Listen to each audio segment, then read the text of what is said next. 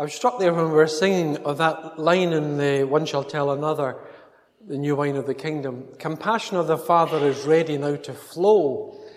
Just like the wine flowed freely at the wedding of Cana, so the compassion of the Father is now ready to flow, even now. And we live in a day where the compassion of the Father, the compassion of God, is freely available to us. And that's why we gather here in church, to celebrate that and to acknowledge that and even to allow that to happen.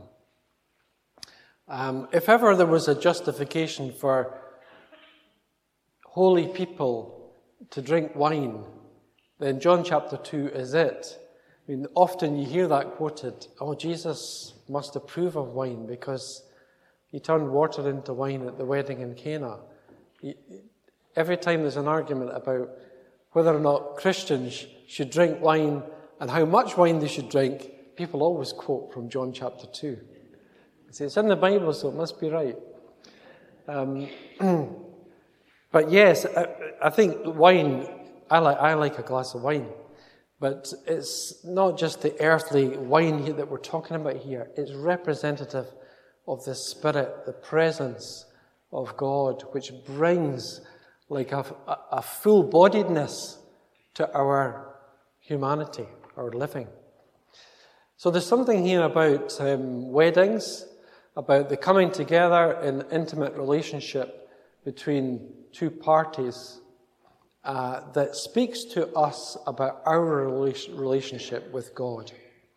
It's how God wants our relationship to be, is to be intimate, is to be joined together, a union between the earthly, fleshy, and the spiritual. That's how life, I think, is meant to work.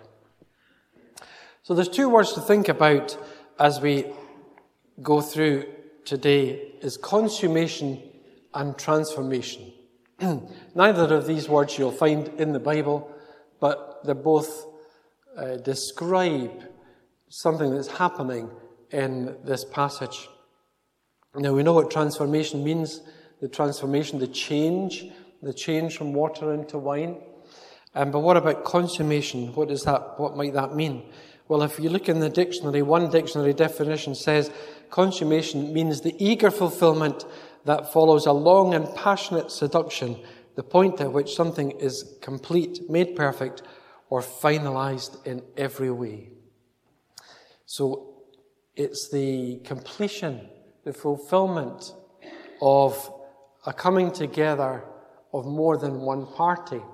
It's really what is happening in the story and is what the reality of our life in Christ is all about, is that coming together between matter, that's like you and I, flesh and blood, and the Spirit.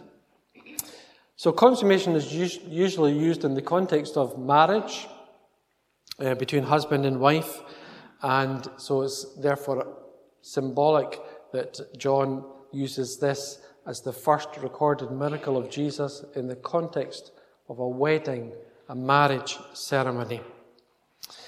Now we know there's lots in the Scriptures about marriage and about the idea that the relationship between the Lord and the Lord's people is like a marriage. That's how it's meant to function. There's lots of the prophets of old that speak of that. For example, Isaiah 62 says, "You shall be a crown of beauty in the hand of the Lord, for he delights in you, and your land shall be called Beulah," which in Hebrew means married. Even your very land will be married to the Lord. So there's lots in the Scriptures of that relationship that God intends between himself and people. Now we know that earthly marriage doesn't always work out. It's imperfect and it's incomplete. And it certainly won't work without the union with the Spirit, the divine, which is symbolized by the wine at this feast. So the idea of this coming together in a consummation, that's really important. And I think this is what Jesus is demonstrating at this wedding. And we read, Alec read from 1 Corinthians chapter 12, which of course is written maybe 30 years or more after the death of Jesus. And when Christians were beginning to understand what Jesus meant and what all these things were about. And so we can look back with hindsight to see that Jesus is talking here about a day coming where the Spirit will be poured out on all people and life will be transformed as a result of that. And that the Spirit will be given to everyone in a different way, but it will be for the common good.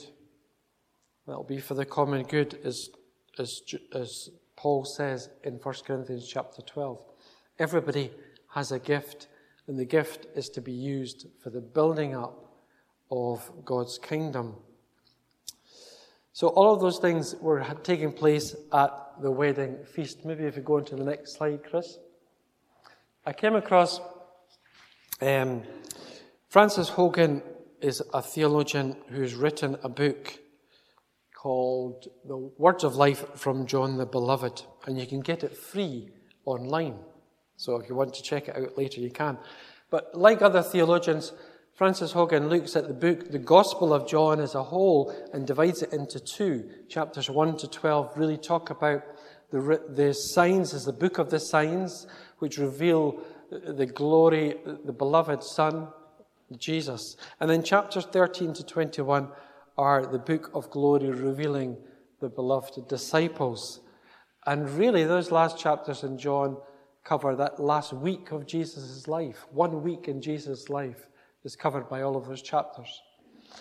But John spent the first 12 chapters in putting together a whole list of symbols. There are 7 signs, 7 being the perfect number in Hebrew, 7 signs pointing to this as being the Messiah, who's then described in that last week of his life in the end chapters.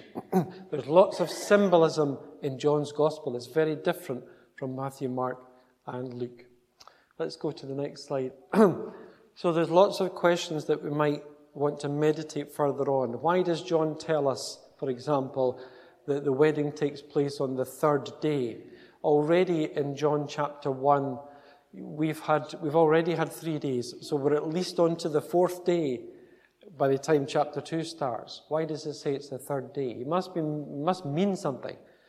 Well, of course, it points to what else do we think about when we think of the 3rd day. On the 3rd day, Jesus rose again. He's pointing to that, no doubt about it. But also, it was on the 3rd day that marriages in Hebrew culture generally took place, the 3rd day being a Tuesday. So perhaps something to do with that. And of course, weddings often lasted for 7 days. Again, a symbol of the completeness of things.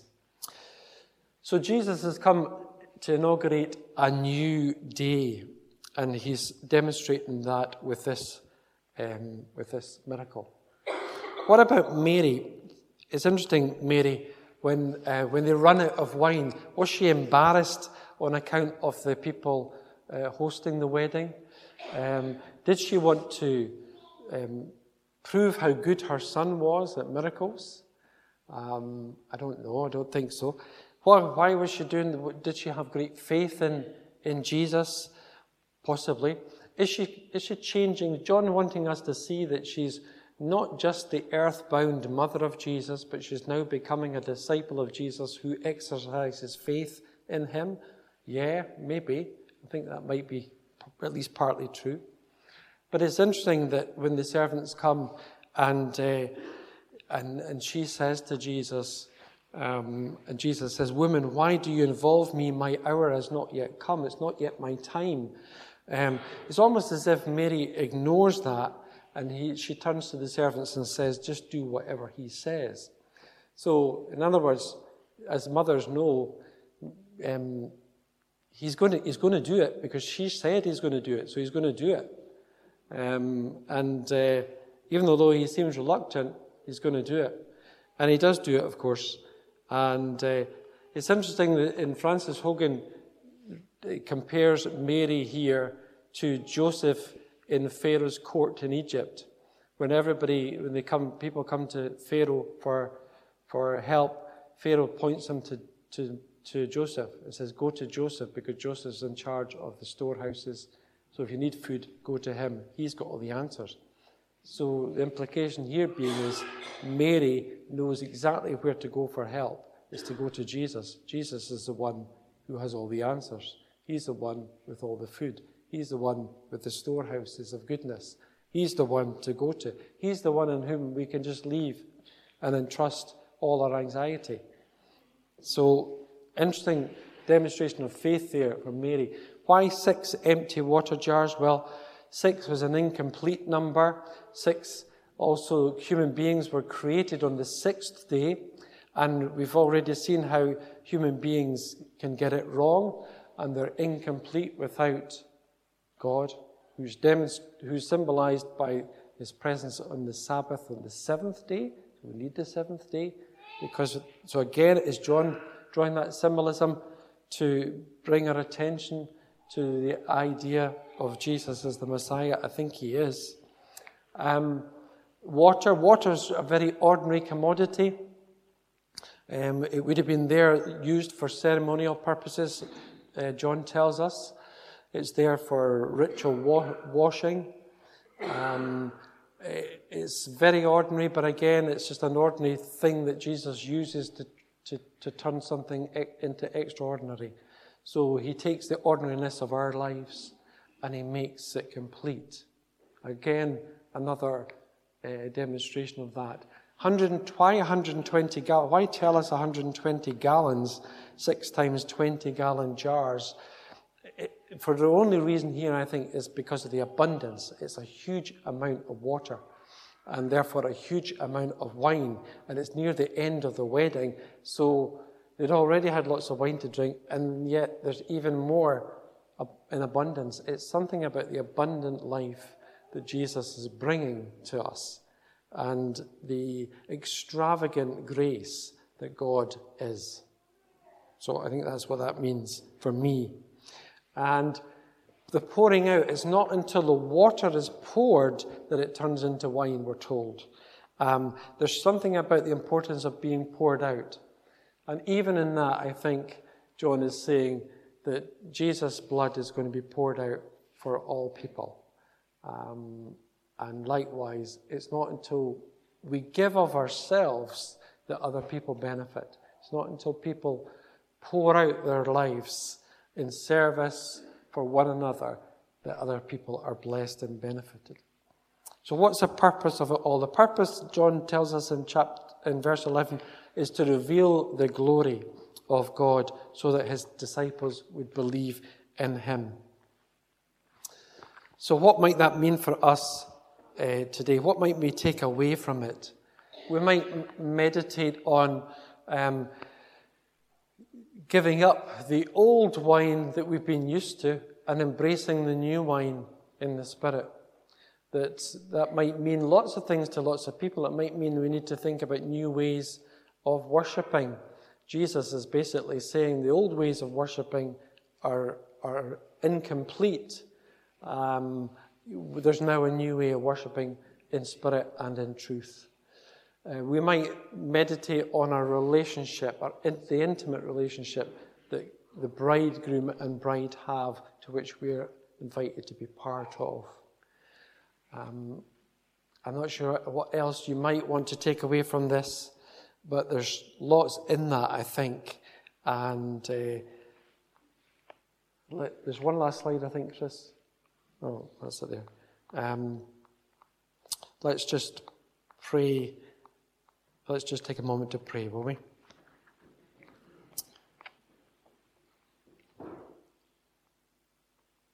Lord, thank you that, as Jesus said about that wine, that you've left the best until last. We thank you that the best possible sign of your kingdom is Christ's coming to us, to be revealed to reveal yourself to us. And we thank you for that sign. And we thank you for the wine of the kingdom that is poured out through the Holy Spirit's presence. And we pray for that pouring out to continue in our lives and through our lives, so that we would know ourselves gifted by you, Lord, in order to build up the body and to bring glory to you. So I pray, Father God, that you will reveal to each of us how we need to respond to the truth of the new wine of the kingdom and what that might mean in order to bless those around us. And this we ask in Jesus' name. Amen.